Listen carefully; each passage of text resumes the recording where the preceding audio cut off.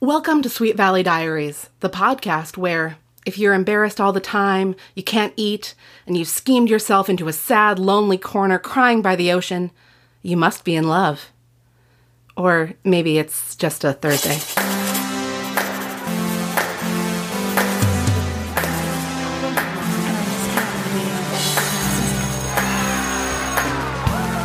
Book number 31, Taking Sides. Can Elizabeth outsmart Jessica in the hottest feud ever? Oh my gosh. Right? Gladiators, what do you think? Can she? We'll see. Hi, welcome back to Sweet Valley Diaries. I have missed you so much, listeners. Tim, we called the listeners gladiators as of a few episodes ago.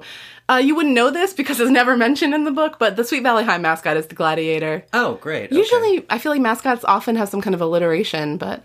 No, not usually. I say usually, but that's not true. Oh, there were always like weird things like, you know, some kind of fighting beast or tigers or some gladiators. Makes sense. Yeah. I really want to talk about what my high school's mascot was, but first I should introduce myself. My name is Marissa Flaxbart. I am the host of Sweet Valley Diaries, and if you're listening to this, you probably knew that already. And this is the first episode of season 4. Welcome Yay. back.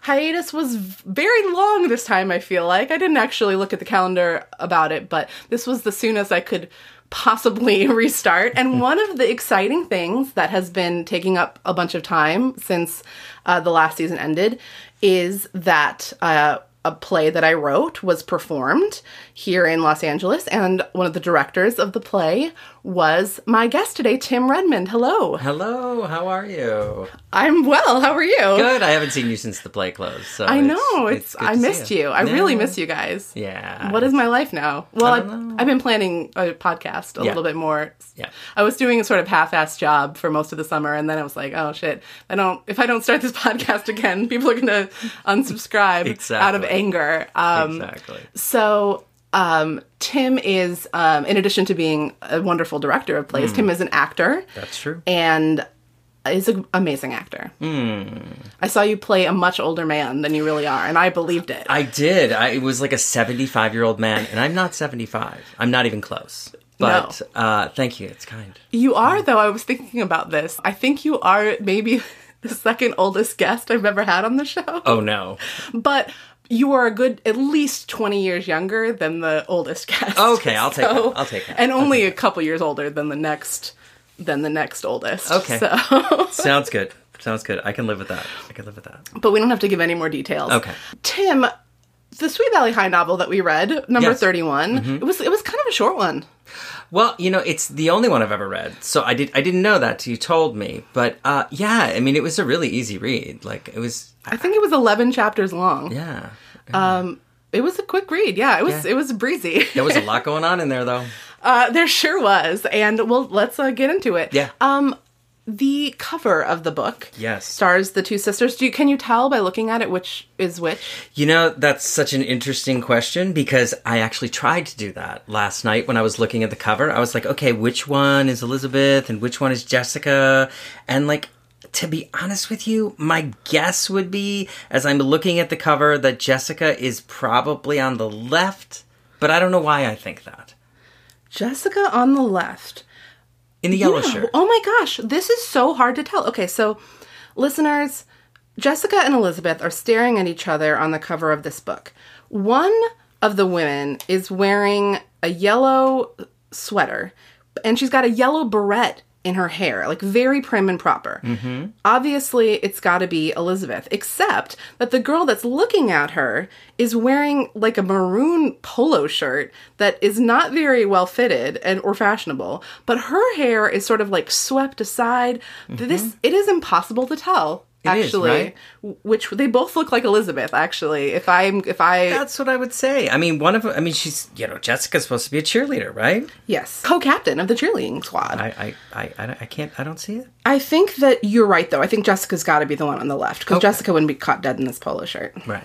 It doesn't even fit her really. Like the arms are too loose. Yeah, it's an odd cover. It's intriguing though. There's a lot of talk about clothing in this book in passing about whether it's how much of your body it's covering. Yeah. It might be on my mind because I just finished this a few hours ago, and right at the very end of the book, Elizabeth really thinks that Lila's jumpsuit is too low cut. Yeah, there was so much around the whole pool party thing just got really, really like... Oh, yeah. Like, it was all about clothes. It was like a fashion show or something. Right. Well, there's a lot of objectification of men. There's a lot of objectification of boys in this book. And it really in all the Sweet Valley High books, but especially in this book, which I think that on Sweet Valley Diaries, we usually have a section of the podcast where we talk about boys. I think that this whole episode is really the part of the podcast where we talk about boys, because this is a very boy-heavy plot. Yeah. The hottest feud ever, as the cover says, is about a boy. Yeah. Jeffrey French. So, Jeffrey French is new in town. Gladiators, if you are just joining us for some reason on the Sweet Valley journey, you're going to be confused, I feel like. Go back and listen to a few episodes from season 3. Or not, just jump in here. In book 30. 30 comes before 31, not 29. The Jeffrey French, shows up at the end of the book. And he's the new boy from Oregon. And that's a sort of, tease for the next. And I said some pretty harsh things in book 30 and since then and before on my blog about Jeffrey French. Oh. Because, this is kind of painful for me, but I've been doing some soul searching and I realized that I self-diagnosed myself with a condition that I have decided to call freckles. Freckles. Yes. It stands for First Romantic Coupling Loyalty Syndrome. Wow. And this is a pattern for me. So Elizabeth had this boyfriend, Todd Wilkins. I just shipped Elizabeth and Todd Wilkins so hard. And I was unwilling to give Jeffrey a chance because he wasn't Todd. And I see where you're going with coming back to this book after, maybe 10 years after the last time I read it, the first time I read it, I was like, Jeffrey's not so bad. He doesn't seem bad at all. No. I have some other, in order of controversy, some other first romantic couplings that I really always went for. Zach and Kelly, Brenda and Dylan. Okay, sure. Joey and Dawson, I have to admit. Okay, all right. Even, this is going to anger some people, but I was always a Rory and Dean. You don't have to care. I don't even know who that is. I thought you might say that, but anybody that does know what I mean is possibly angry at me right now. But what's your impression of Jeffrey French? He's the kid that comes into town. He doesn't know anybody, right? He's the new kid in town. I never had that experience as a kid, so it's sort of foreign to me. But I do remember, the kids that would sort of show up either in, the middle of the year or something like that, that it was... it was always sort of tough on them in a way. So I was rooting for Jeffrey. Yeah, he's very straightforward is a quality of his that gets brought up in the book. And I really appreciate it, honestly. It's going to become important. So the crux of this duel between, the book says that it's between Jessica and Elizabeth because there's so much scheming involved. But Jessica's representing Lila Fowler. And Elizabeth is representing her best friend, Enid Rollins. Right. Kara Walker doesn't appear in this book, right? You never saw anybody named Kara Walker mentioned in the book, right? No. She's another best friend of Jessica's, but she's just anyway. Wait a minute, is she a cheerleader? Oh, shit. Is Kara Walker a cheerleader? Because there was some kind of a reference to her needing to practice. I think they mention her, but Carol never. No, not even a cameo. But she's mentioned, I think. Okay. So it's all about Enid and Lila. Right. How do you feel about Enid and Lila? They're two different girls, huh? They sure are. Lila, gosh. She's the girl that, of course, I would have fallen completely in love with. Oh, no, Tim. Oh, yeah. 100%. I would have been in love with Lila. The sort of spoiled brat, just mean to people. I think there was a line in your play, actually, that talked about this, that they like skinnier, meaner women. Oh, yeah. That was definitely me in high school. Yeah. This is a real thing. For 100%. This 100%. is a genuine phenomenon that I have observed. Yeah. I mean, I've the men grown of out the of it. world. I've grown out of it. But yeah, I could definitely see Lila being like on my radar for sure. Well, so a funny example of this is that toward the very beginning of the book, everybody's trying to figure Jeffrey French out. He's so Right. new. He's just hot. Like, that's why the girls want to date him, because he's new and hot. Fresh meat, And Enid just thinks he's cute. And he plays soccer. Like, he's friends with a guy named Aaron Dallas because they were in soccer camp together. Right. And although Aaron Dallas doesn't figure into this book either at all, strangely enough. And Lila, Enid and Elizabeth together are like, oh, if we play up the fact that he's from a farm, Lila will be grossed out. Right. Because she hates, like, dirt. She would never be seen with a farm boy. Right. But she is so, like, smitten, I guess, with the very idea of sexy Jeffrey French that she is like, oh, maybe I can ask him about horses. Daddy wants to buy me a horse. Right. Total bratty move, right? Yeah, that's her version of, like, what farm life is about, Right. is Daddy buys her a horse. Yeah.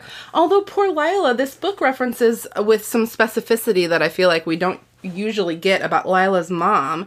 It says that... Yeah, I know that it said that they were divorced, right? It says not only that they were divorced, but that she hadn't seen her mother in years. Wow, I wonder where she is. Yeah. I mean, isn't that kind of unusual for that time period? Like, that we would be talking... Because the Mr. Collins, who we definitely will be talking about, and I have There's some a segment. strong There's a segment, Tim. thoughts about Good. Mr. Collins. I'm very glad to hear it. But, like, 2 divorced parents in one episode? Really?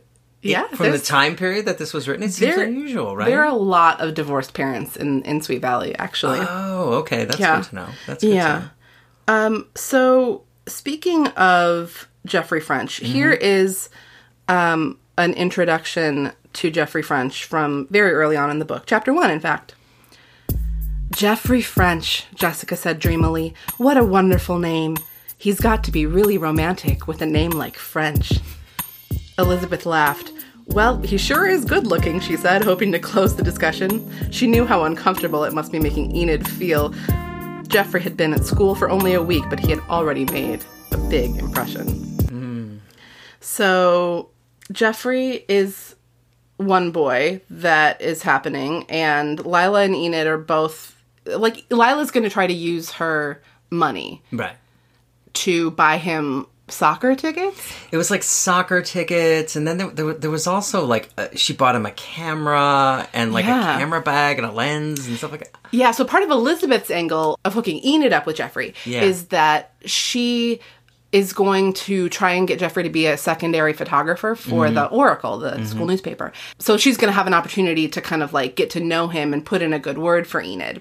That's when it comes up that, like, because he's such an avid photographer and Lila knows this about him, that she's tried to purchase for him a camera and a tripod, but he's refused the gifts because they were too lavish. Well, I mean, he's a gentleman. Like, he wouldn't do that, Yeah, right? she's not taking the hint, it seems like. She's really trying to buy him. Right. Well, I mean, I think that's the whole point about her character, right? Is that she's not very deep. She's really trying to sugar mama him, though. Oh, yeah. Like, oh, yeah. would that have worked on you? Maybe. I don't you know. When you're 16. You're 16, right? I mean, I could see that being kind of like awesome. Like, wow. she's really pretty. I just got here and look at that. Yeah, she takes you to do all sorts of cool things. Yeah. But Jeffrey's deeper than that. He is. He proves himself to be much deeper than that. Yeah. Much deeper than that. So, I think probably, like, plot-wise, it's worthwhile to mention that a big thing that's happening at Sweet Valley High during this book is it's, like, PTA food bank week. Yeah. Yeah. Usually in these books, there's, like, a dance or a big party. Yeah. But in this book, it's PTA can food drive week. For the poor. Yeah. And part of a big event in Sweet Valley High is that they do a can auction where people like put up dumb stuff that you can like put cans up for auction as money. Yes. As like ways to buy things. Yeah. But I guess we are getting ahead of ourselves a little bit, as we are wont to do here on Sweet Valley Diaries, because we should talk about one of Lila's first moves, which is to throw a spontaneous pool party. a famous spontaneous pool party, apparently. There have been others, is what I understand from the Yes. text. So I'm good. See, that's good. That's for the reader who hasn't read other books. Yep. The ghostwriter has planted there a little hint that Right. this is normal behavior for Lila. Great. She says, "Oh, you should come to my pool party this weekend." Like, the party doesn't exist yet, but she's going to make it exist. Right. Yeah. So I guess we actually need to... This is like a big ploy to get a chance to spend time with Jeffrey, but I guess we need to talk about the real hero of this particular book, in my opinion, which is the guest character of Jenny Townsend. Oh, yes, Jenny. Jenny is new. We've never heard of Jenny before. Oh, okay. Would you care to tell the listeners about Jenny Townsend? Jenny is visiting. Jenny is a cousin of Elizabeth and Jessica. She's visiting, I believe, from Texas somewhere. I think it was... From Dallas. Dallas. Okay, so she's from Dallas, right? And just loves her older cousins. I think she's a bit younger. She's a bit younger. Impression you get. But apparently she's like 15, which is actually only a year younger than them. But so they not refer much. to her throughout the book as like a kid, or like a dumb kid. Yeah, but at that age, 1 year it represents a lot. That's true. I guess I would say. But it seemed like, that, they mentioned that she had been here before and that she had been really annoying and that they were really dreading her coming again. And of course, she bounds in the door and starts annoying Jessica right away. Right. And Jessica is annoyed by every aspect of Jenny. Oh, yeah. In fact, it's a little bit like back in book number 4 for the listeners. I know, Tim, I don't think you've read. You said this was your first one, so you haven't read Sweet Valley High number 4 Power Play. I haven't. But Jenny is a lot like Robin Wilson was described in that book. Robin Wilson might have been mentioned in this book because she is now co-captain of the cheerleaders with Jessica. Ooh. But she used to be fat, and she also would do anything for Jessica. So it's a similar vibe. Got it. Not that Jenny is fat, but she is constantly described as being chubby. I'm going to go ahead and read her introduction. Yeah. I made a note when I highlighted this passage, and the note says, "Seriously, though, have I ever hated Jessica more?" So without further ado, this is describing Jenny sitting next to Jessica at Casey's Ice Cream Parlor, I think where they are, when all the boys are there. And Jenny's, of course, tagged along. Elizabeth and Enid are not there. Her elbow kept jabbing Jessica's side, and she was getting ice cream all over everything. Jessica looked at her with distaste. She couldn't believe Jenny was eating an enormous banana split less than an hour after the huge dinner Mrs. Wakefield had prepared. No wonder her figure was such a mess. What had happened to her resolve to diet? "Want some?" Jenny offered, holding a spoonful of ice cream in front of Jessica. A melted drop landed on the table. Jessica flinched. "No thanks," she said acidly. Jenny was much worse than she had remembered. The girl was such a bookworm. She had even brought some stupid novel with her to Casey's, which was the most ridiculous thing Jessica had ever heard of. With her thick glasses and silly smile, Jenny was truly pitiable. But any feeling of pity Jessica might have had ended the minute Jenny spoke. The girl had no shame, Jessica thought. She had no idea she was the biggest nerd in the world. For instance, when Ken Matthews asked her what book she was reading, she had actually launched into a whole boring account of the author's life. Jessica had been mortified, especially since Eddie was sitting across from them listening to the whole thing. Oh, Eddie. Eddie, of course, being Eddie Winters, a fellow that Jessica has a crush on in this book. He's a new crush for Jessica. Yeah, it just sort of came out of nowhere, Yeah. right? I was like, is there a backstory there? Nah. He's just the guy of the month for her. He's tall, and he has freckles. Ooh, yeah. And you know what, though? Back to Jenny, though. I liked her from the beginning. Yeah. I really did. I thought she was sort of like the underdog character, or the character that, was, being taken for granted, or whatever it was. But I liked her from the beginning. it's kind of like Jessica's over-the-top disdain for her makes you like her more. It does. Because everything that Jessica hates about her is, kind of normal. Yeah. But I don't know, I was a little bit conflicted about, just from thinking about these books as content that was absorbed by young people in the 80s. Right. What message are you taking away from the books? The books do this thing where whoever's perspective you're in, that's the mood, that's the tenor of the perspective you're getting, Yeah. And so we, as adults in the 21st century, can read that the author's intention, I think, in Jessica's over-the-top disdain is that Jessica is wrong, and the qualities that she's describing so disdainfully in Jenny are normal things that Jessica is being ridiculous about. Right. But then it's still in there. That's really interesting, though, because, yes, as an adult, you can read that and see, like, oh, well, she's just being kind of mean and not really nice. But as a kid reading that, maybe you would feel like that's the way to behave? Is that where you're trying to go with it? Or yeah, and like... It's a little odd, then. Is it possible to read over and over again about a girl who's at least 10 pounds overweight, that she is chubby, that she doesn't look good in her bathing suit, and Jessica is almost about to tell her how bad she looks when she asks how she looks in her bathing suit, you know? Yeah. That she's... she would be pretty if she lost the weight. Like, you read it over and over again. Yeah. And, like, at what point, even if it's coming from an unreliable narrator, is that like, oh, well, I guess it's bad to be a little bit chubby? Well, I guess, and I don't want to get ahead of the story here, but I guess in the end, though, that does sort of get resolved. Yeah. And that, we find out that... Jenny gets Eddie in the end. So, yeah. I mean, if the author is setting us up for that, at least, hopefully then the reader makes it all the way through the book and finds out that actually Jenny is the catch, Yeah. It seems like it, right? Yeah. So we can come back to that. Okay. But the reason I brought up Jenny is that it's an important detail of the scheming in this book that Jessica says, okay, Jenny, you can come along to Lila's party, because Jenny basically asks to be invited. Right. Which is, and Lila can't say no. So she tells Jenny to lie, or basically a lie of omission, to not tell Elizabeth about the party. Yeah. And that way, Elizabeth and Enid, especially Enid, won't get the chance to meet Jeffrey. Yeah. But of course the party doesn't go down like that. No, and why would you think it would? I mean, you're going to invite a bunch of teenagers to a pool party and they're not going to be in the pool goofing around? Like, of course they are. Yeah.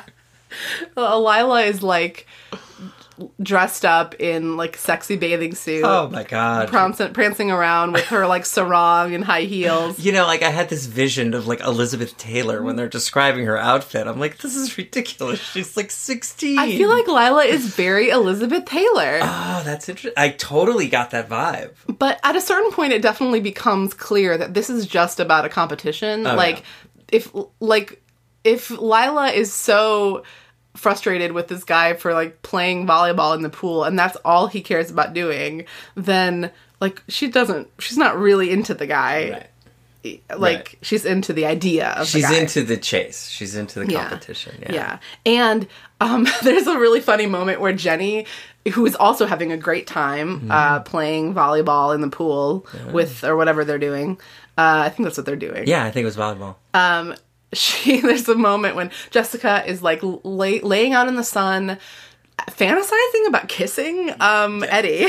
Sure is. And her reverie is interrupted when she has water dripped on her from Eddie, who has Jenny on his shoulders, out on the pool deck. Like, hey, Jessica, come on and have a hot dog. And Jessica is just so grossed out by the whole thing.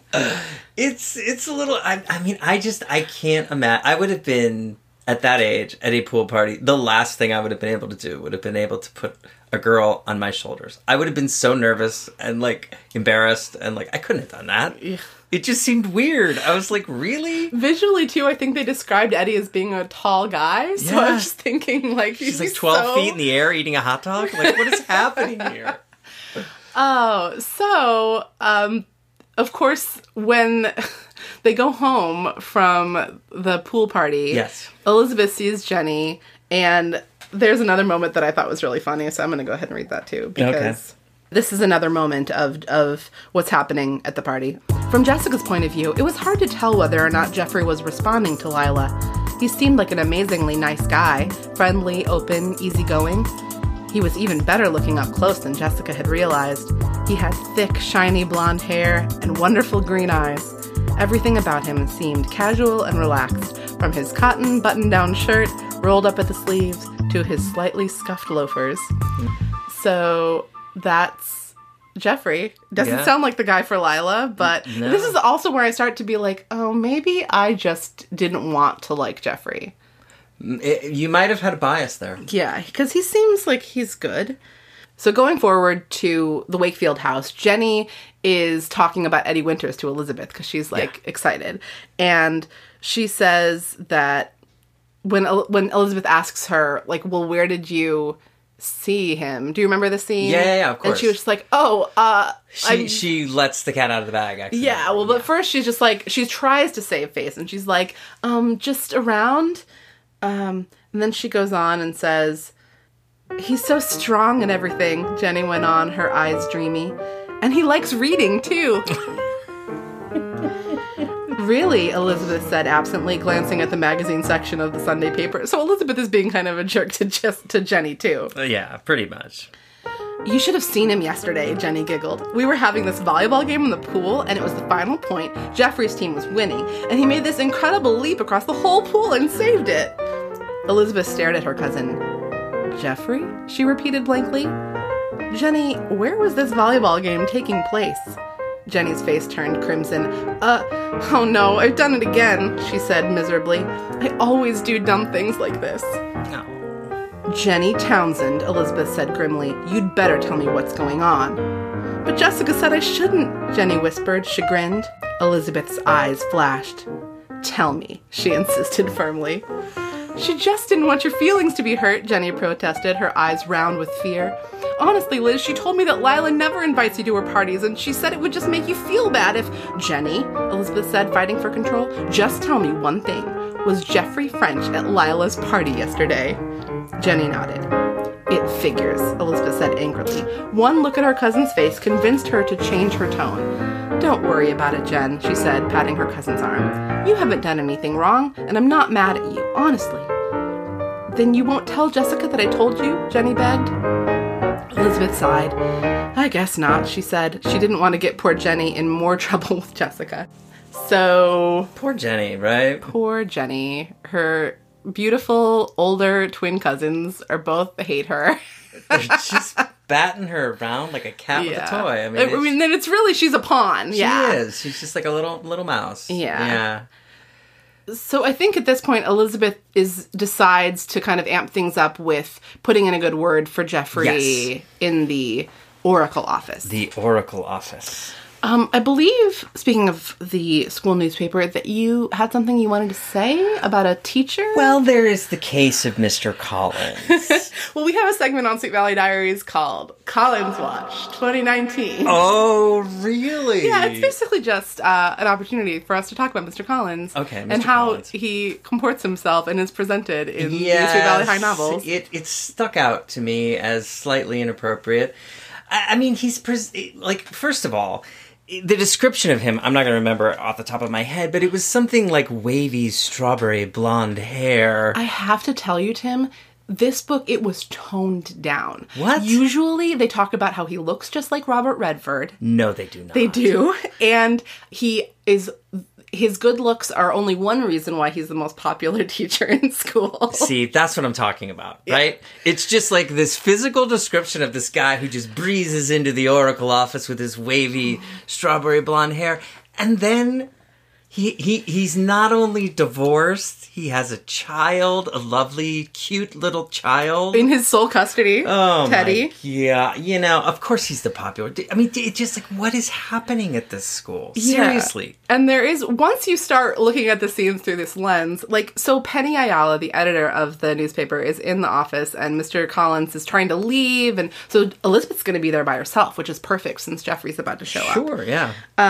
But so Penny is going to leave, and Mr. Collins is going to leave, and... They leave together. Yeah, Mr. Collins says, well, I guess I might as well see you out, Penny. Yeah, exactly. Let your imagination run wild, my young gladiators. And then there's a scene at the end where he's like standing by his car, like waving to Jessica, like waving her over. And just, unbelievable. Yeah. So how about Jeffrey and Elizabeth in the Oracle office? Okay, so this is a question I have for you. Is how early, I mean, you're an expert at these books, but like how early in the story did you pick up that like really Jeffrey was more into Elizabeth than anybody Oh, else. that scene. It's so clear. Right? I mean, it's very obvious in Yeah. that scene that, like, he's, like, really into her. But, again, I'm gonna defend Jeffrey a little bit here. He was very nice about it, right? Yeah. It's like, I think, like, the conversation started awkwardly, but then it fell into, like, its normal rhythm. Right. With like, Elizabeth going, like, oh, that was some strange thing, but whatever, I'll go back to Yeah, and to the normal. book even describes that they have, like, a really fun, easy conversation that we're not privy to, Right. which is a convenient way to write a scene, to just say that it was, they had a great conversation. Yeah. But then she's making these, like, last-ditch attempts to steer, because I think she can kind of sense it, although it must be subconsciously, because it's weird. She's in Yeah, denial. So she's she's in trying denial. she keeps on telling Jeffrey that he needs to hang out with Enid, or, like, who he should really talk to about photography is Enid. Right. Who he should really talk to about soccer and all of the interests that she knows he has is Enid. Right. And it's like, okay, who's this Enid person? Right, and Jeffrey just wants a private tour from Yeah. her, is what he keeps asking for. Yeah. So she's like, oh, yeah, that's what it is. It's like a tour of Sweet Valley. Yeah, She's like, he wants a Enid private would be tour. really great at giving you a tour of Sweet Valley. Yeah, He's my it's like- best friend Enid. So she tries to set Jeffrey up on a date with Enid at the volleyball game that night. Yeah. But saying that she can't go because she is going to do something with her cousin Jenny. And she tells Enid about this, but, like, he won't definitely be there, but, like, he didn't promise he's going to be there, but, Right. like, he'll probably be there. Yeah. And then he doesn't show. He doesn't show up. Poor Enid. And Enid is upset about it. She's embarrassed. Of course. She's not, like, in love with Jeffrey at this point. She's just embarrassed because she... Yeah, I don't think Enid really knows what... I mean, I think she thinks he's cute. Yeah, She's she definitely talked thinks he's about how very cute cute. he is. But, like, you're starting... I think you're already starting to get the impression there that, like, Elizabeth is more into this, setting them up than Enid is really into... Yeah, yeah. And then there's the battle between the twins, which Right. is fueling things, especially... I mean, and that becomes explicit for on both sides as the book unfolds. It's like, it amps up, which is weird and kind of fucked up.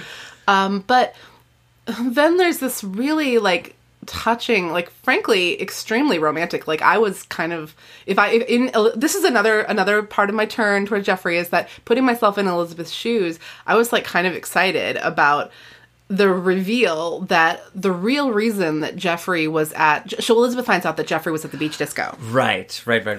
Well, who else is at the bitch disco? It was the bitch disco that night, because It was. Lila and Jessica were there. And apparently Jeffrey's the only catch in town. Yeah. So Lila and Jessica were there with, of course, Jenny and Eddie. Right. And Elizabeth jumped straight to, oh God, Jessica's winning this because she got Lila and he's going for it. Maybe Right. he's not so great. He's going for Lila. Mm-hmm.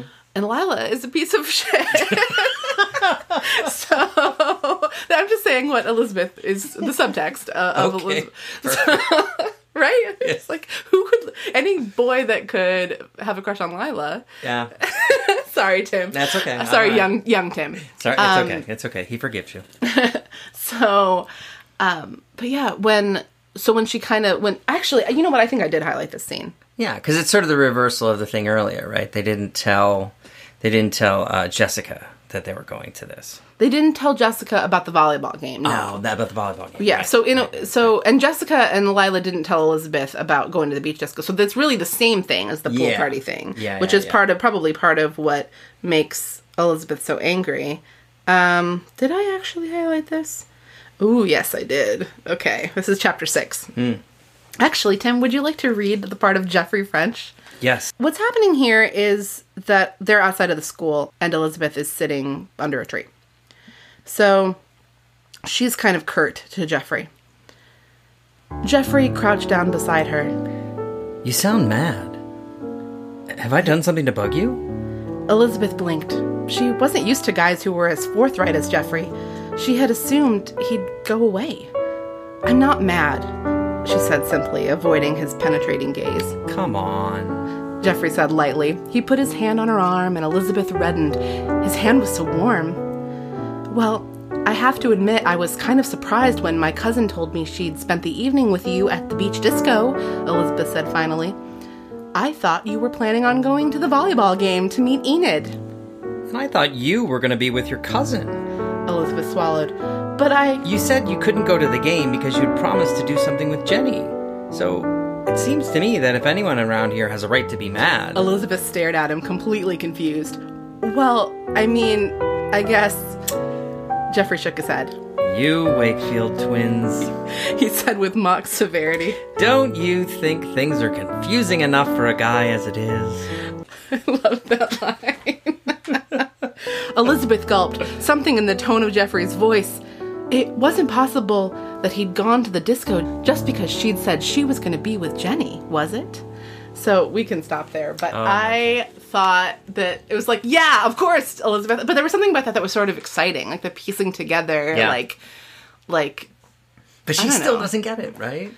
No, apparently not. I mean, in this, I feel like she does get it in the scene, but the book would have us believe that she doesn't get it. Okay, well, fair enough. And go ahead. No, I was just going to say, I mean, I think at that point, too, isn't this the part of the story, too, where it sort of turns a little ugly, and it's no longer even about Enid and Lila, it's more about the two sisters anyway. This is just what I was going to say. She doubles down on really forcing Enid down Jeffrey's throat, and they come up with this crazy plan to ask Jeffrey to auction a date with himself at the can auction, which is...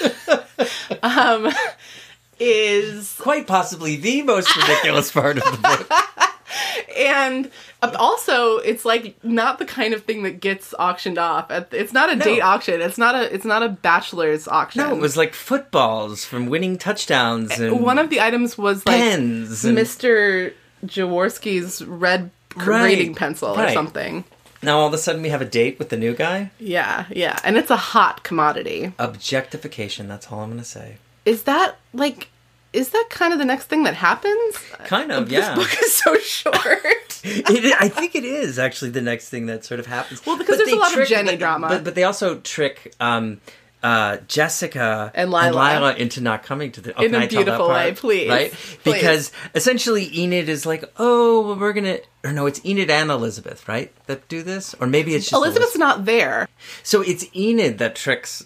Basically, she does the reverse, right? She goes to Jessica and Lila and says, oh, like once all of these cans of food are donated, we're going to need to pack them up and take them to the shelter or wherever they're taking them. Which, of course, is the last thing that Lila wants to do, right? Yeah, she jumps on Jessica just casually asks about the auction, and Enid instantly twists it into like, oh, you guys are interested in helping out? We could really use a lot of help. It's very cunning for Enid. Yeah, actually, and she pulls it off, too. Yeah. I mean, she does. They avoid it. Yeah, and so basically... Enid even says, oh, I'm sorry you guys are both busy since you were so interested in helping, but I'll be looking for you at the auction if you change your mind. And if I see you, I'll be sure to let you know how you can get over there to help doing that thing. Right. So they avoid the auction. Yeah. So they can't bid. Exactly. Although I was thinking about it, once the auction finally happens, it seems that the crux of this auction is not just that you're like pledging money for cans, but you need to physically have the cans. Oh, yeah. By which cans, we're talking about canned food. Right. So rather than just bringing, I think this is kind of a fun idea, as ridiculous as it is, but rather than just bringing cans, you bid for things with the cans. Right. And you can't just like say, well, a can of food is $1, so I'll bring $15 and give that, and you can buy 15 cans of pinto beans with my $15. That doesn't count. No.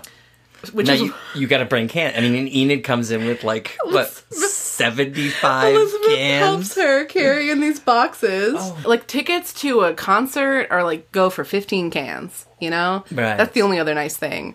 But yeah, bidding begins at like 5 cans, and then quickly escalates to like 20 or 15 or something, and Enid jumps all the way. Yeah. She just blows her wad. She's not messing around. She's not like 40, 50. She goes right to the max, man. All her chips, middle of the table. Really embarrassing. It's a little weird. It's like really thirsty is what it is. Yeah, it's a little weird. Like bid 30 cans. Nobody else has 30 cans. No. Like, read the room, No. Nobody has a box. Nobody has like a stack of boxes of cans next to them. Only you. It really does beg the question, where did Enid get all those cans of food, though? I mean...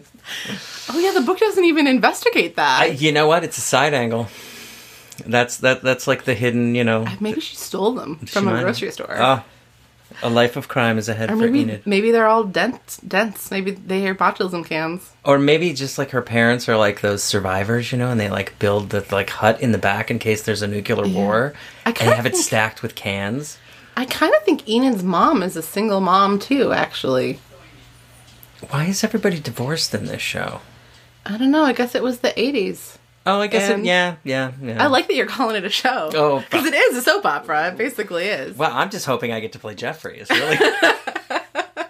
Okay. You can play Jeffrey here on Sweet Valley Diaries anytime. Okay, good. Well, I guess the big thing now is that, we're in the home stretch. Jessica finds out about Elizabeth's treachery. Yeah. And but Enid and Jeffrey go on. They go on their can date if she wins. Yeah. but it doesn't turn out to be what she what she wanted, right? No, it's just like she can tell that he's not into her. And he took her to like the hamburger place or whatever. He took her to the Dairy Burger, yeah. And she was like, "This isn't romantic." No. And if he wanted to impress me, but like, what does she expect?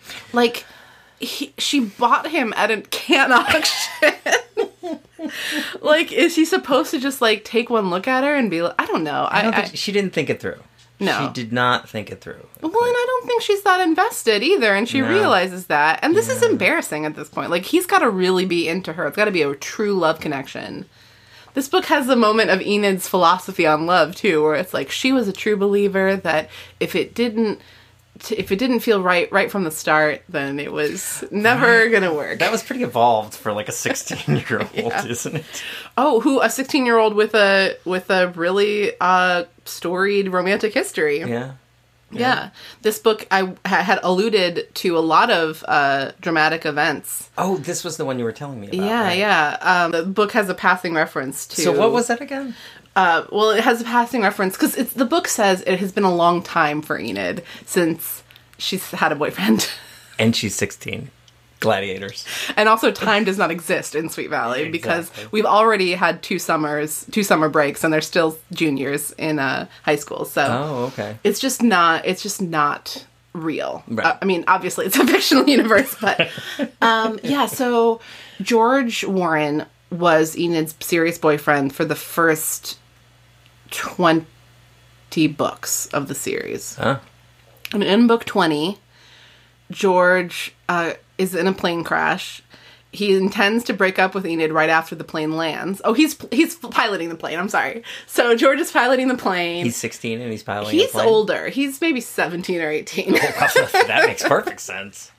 And anyway, plane crashes into Second Lake, and they survive, but Enid has like lower leg paralysis, or her legs are paralyzed. Lower leg paralysis is what I was like. Her legs are, she can't walk. Okay. And so George can't break up with her because he is afraid that she will like never have the will to walk again, or I don't know. It's just like, and she can sense this, that like if she can't, so subconsciously, if she can find the will to regain her ability to walk, which the doctors say she should be able to do at this point. Like there's nothing medically wrong with her. Right. Like there was at first, but anyway, finally it's all resolved because George is really unhappy in the relationship. Yeah. Well, he has fallen in love with Robin Wilson, actually, the formerly fat girl who's now the co-captain of the Robin Wilson. Yep. Never trust a pilot.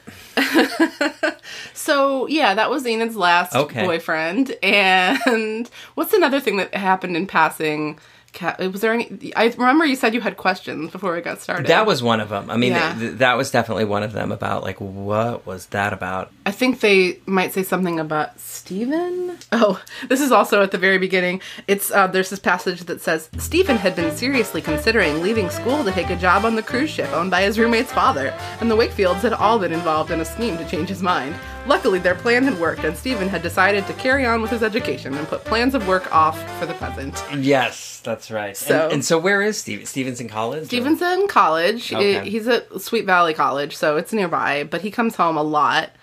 And is dating a junior in Sweet Valley High, Kara Walker, Jessica's friend.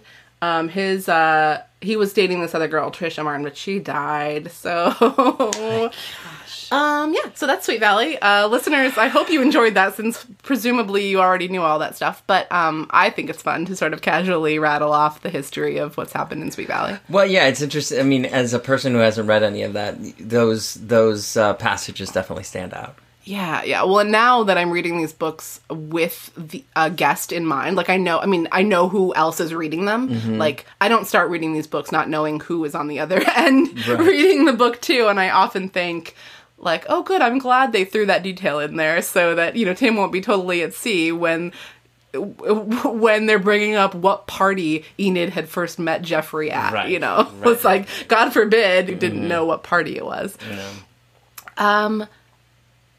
So where are we in the story? So then, like, basically, it's really coming to a head right now, and right, like, Enid and Elizabeth have the big conversation where she's like, "You have to stop, like, pushing me. This isn't going to work, right?" And Elizabeth has her big breakdown on the beach, right? The big crying episode on the beach. And part of that is that when Jessica finds out that, I think again from Jenny, like Jenny again is the linchpin holding this plot together. She spills Elizabeth's beans now to Jessica, and Jessica is livid. She's like, I can't believe any twin of mine would be so deceitful. Right.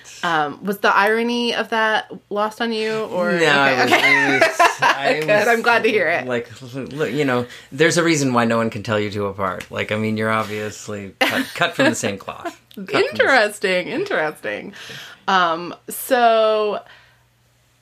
So Jessica is so pissed off at Elizabeth, and also is going to, feels like she's going to double down her support of Lila, and so they end up throwing this picnic thing, and Jessica and Lila drive there without telling Jenny and Elizabeth that they're leaving the house, and they take the car, and so basically forcing Elizabeth and Enid, and I guess this party is not Lila's doing. The party is also a part of the PTA. Yeah, it's part of the PTA can drive Fandango week. It's a week of PTA can driving, and but the scheme is that she's going to basically abandon Elizabeth at home or strand her. Right. So they have to take the bus. Oh my god, it's basically how the book puts it. I thought, and then they're eventually get there, and everybody is mad at Elizabeth because she's trying so hard. Jeffrey's so happy to see her.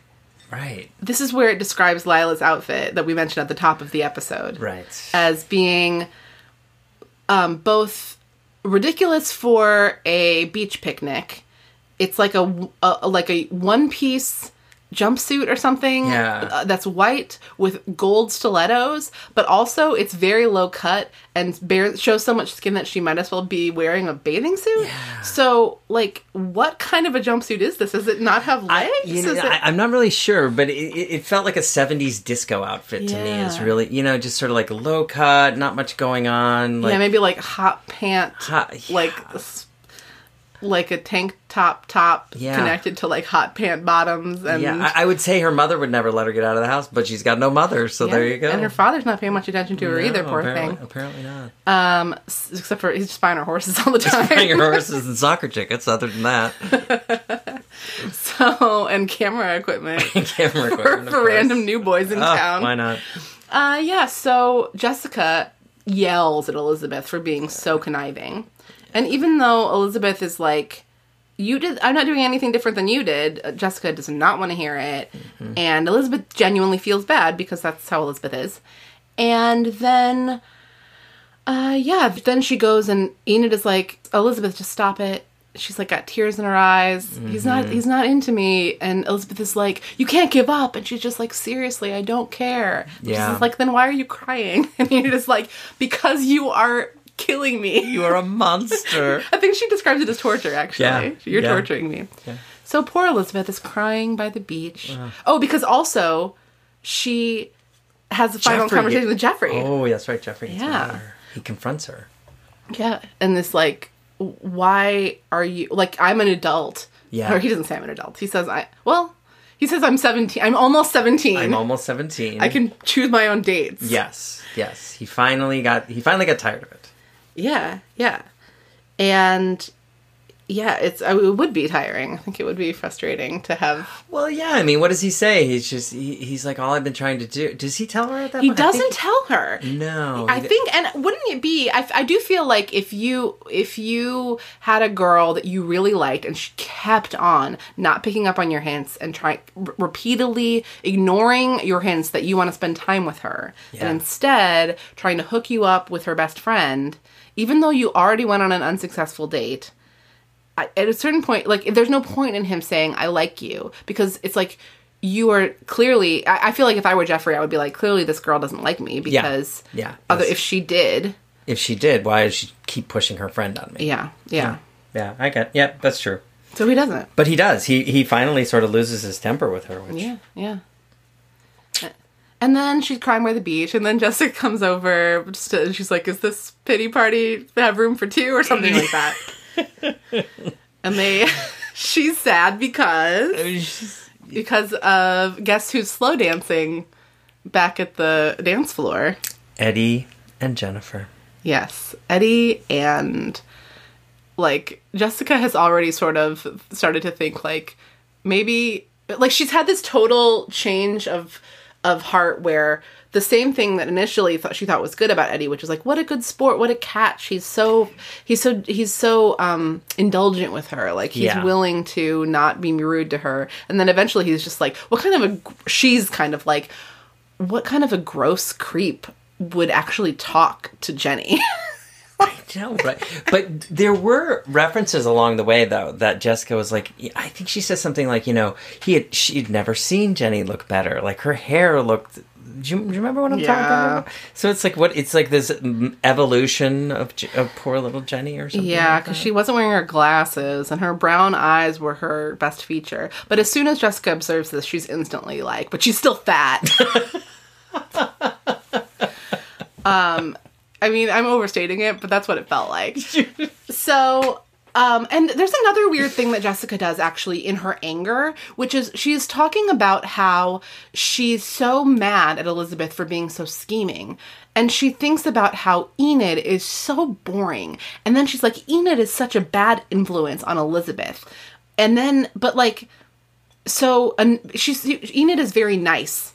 And nice was boring. And come to think of it, Enid was too much of a nice, boring influence on Elizabeth. But it's like, these thoughts come one after another. Yeah. Even though they're basically opposite of each other. Like, how could a nice, boring person be a conniving influence on Elizabeth? And then, her very next thought is that Enid is... it must have been Enid's idea to...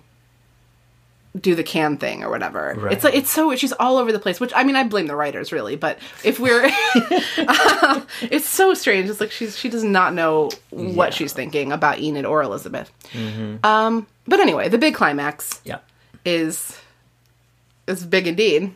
Elizabeth, like, talks to Enid, she apologizes to Enid, and Jessica makes Elizabeth realize that she, maybe she does have feelings after all. It's pretty funny, I thought. Can we talk about this scene on the beach? Please, So, Elizabeth is crying, and she's like, I made such a big mess out of everything. And Jessica says, Enid will forgive you for, trying to fix her up too hard. But what about Jeffrey? Elizabeth asked. You should have heard the way he yelled at me a few minutes ago, Jess.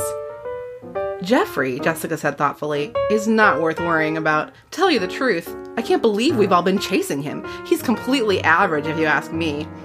Elizabeth's eyes widened. He's not average, she objected. What's he really got going for him anyway? Jessica demanded, eyeing her sister closely. Elizabeth thought quickly. Well, he's thoughtful, he's funny, he's interesting. I guess I just don't see it, Jessica said. He's incredibly intelligent, Elizabeth went on defensively, obviously warming to her argument. He's great looking, too, in case you didn't notice, and he's really sensitive.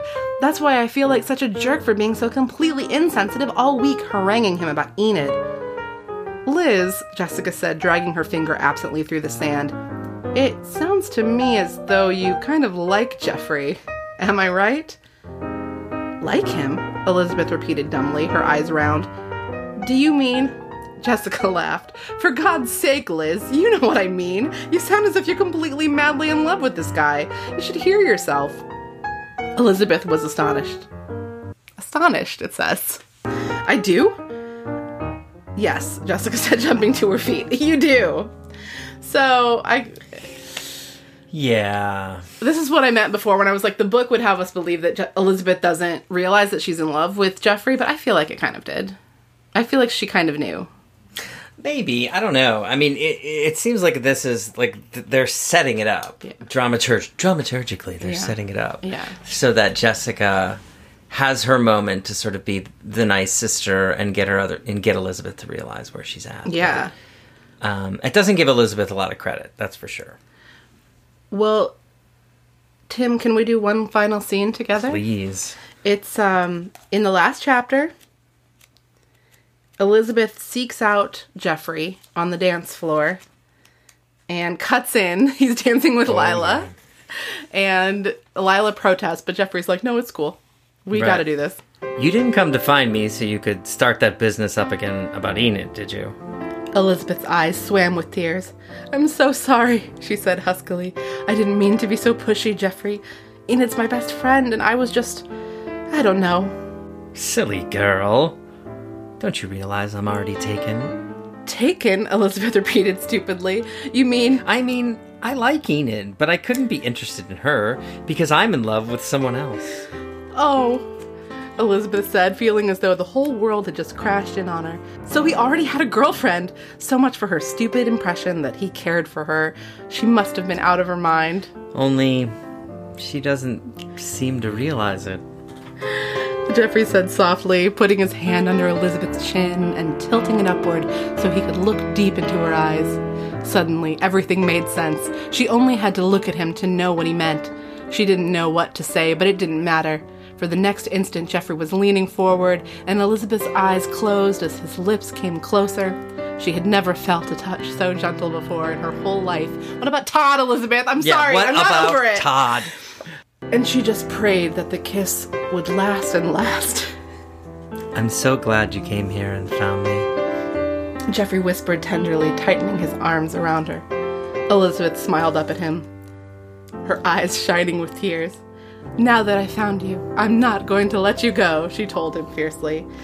And, yeah, so he loves her. I thought that was interesting. He was in love with her, and that was how he told her that he liked her, was by telling her that he loved her. So they're in love, and she's never going to let him go. Right. Whew. I'm telling you, a lot happened in that episode.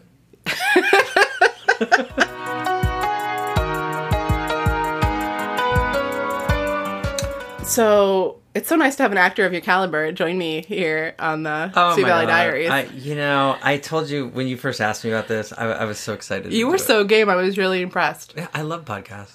Well, I love podcasts too. I do. I think they're amazing. I really do. I think they're great vehicles. Well, on this podcast, we have a couple of other pieces of business. And one of them on every episode is that I ask my guest if they are a Jessica or an Elizabeth. Oh boy, that's tough. You know what? I would say that I hate to admit this, but I think I'm more of a Jessica. Mm-hmm. That's okay. I think. Well, let me. I'm learning to be okay with that. Let me just say that, like, as I've matured, perhaps I've become a little bit more of an Elizabeth. But, you know, you were not the first guest to say that. Yeah, actually. Yeah, I think in high school I was at this age, straight up Jessica. Yeah, and like longtime listeners or big Sweet Valley fans might observe that young Tim may also have been something of a Roger Barrett, who was introduced to us in these books as a boy who was in love with Lila. So, oh, Roger. Yeah, his name is Roger Patman now. So he was mentioned in this book, but only in passing. There's no reason why you would have noticed it. There are a lot of names in these books. There are. And I accept that. We're pilot testing a new question, which is, do you think the author of this book was this particular book? The books are ghostwritten by unnamed parties. Oh, I didn't know that. Yeah, and do you think that the writer of this book was a Jessica or an Elizabeth? Ooh, I think the writer of this book was definitely an Elizabeth. Had to be, right? Because Jessica is shown in a very... It's like the book is all laughing at Jessica. It's like a morality lesson for Jessica, right? Like in the end, the nice, sweet, kind, caring person wins, because it's not only Elizabeth, but it's also Jennifer that wins, right? In this, yes, Lila loses, Jessica loses, and even though Enid doesn't get Jeffrey, she's okay in the end. Like you feel like Enid's going to be okay, right? Definitely. That's how I was left with it. Yeah. But I still felt like Lila was a hot mess. Both Lila and Enid come off looking... I mean, like, Enid is good in the end, but they both go through a lot of embarrassment. Oh, sure. In this particular volume. Sure. And don't even get me started on Mr. Collins. I would love to get you started on Mr. Collins. But we can continue talking a little bit about the book next week in the bonus episode. Okay. Well, Tim, thank you so much for being here today. It was a pleasure. It was a great pleasure to be here. Where can people find your stuff? If you want to find me, you can, probably the easiest way, if you want to go to Instagram, I'm at Tred70, so that's at TRED70, and check me out, check out what I'm doing. Do you have anything coming up specifically you want to... Well, I have a movie that's coming out, hopefully the end of this year, called Dying Breed, which I just shot in Minnesota. Exciting. So, yeah, we're very excited about it. Should be good. Channeling that Jeffrey French farmer energy. I am indeed. Into your performance today, yes. So thank you very much. You're welcome. Listeners, I am thrilled to be back with you. Thank you so much for sticking with me and the podcast through the hiatus, and for telling your friends about the show, and for rating the show on Apple Podcasts and 5 stars and all the bullshit. But it's important. It's not bullshit. It's very important. Very important. And right now... go follow Sweet Valley Diaries on Instagram. It's just fun. I put fun stuff up there, at least once a week. And during the entire past 30 days, every day I have posted a haiku about one of the books in the series that we've read so far. So we read 30 books before this. And the potential, or the intention of the haiku was to recap the book in a one stanza haiku. Wow, that's challenging. Yeah, it's basically impossible, but it was fun. And I hope you have fun reading them. But you have to go to Sweet Valley Diaries on Instagram to find it. And thank you so much. Happy to be back.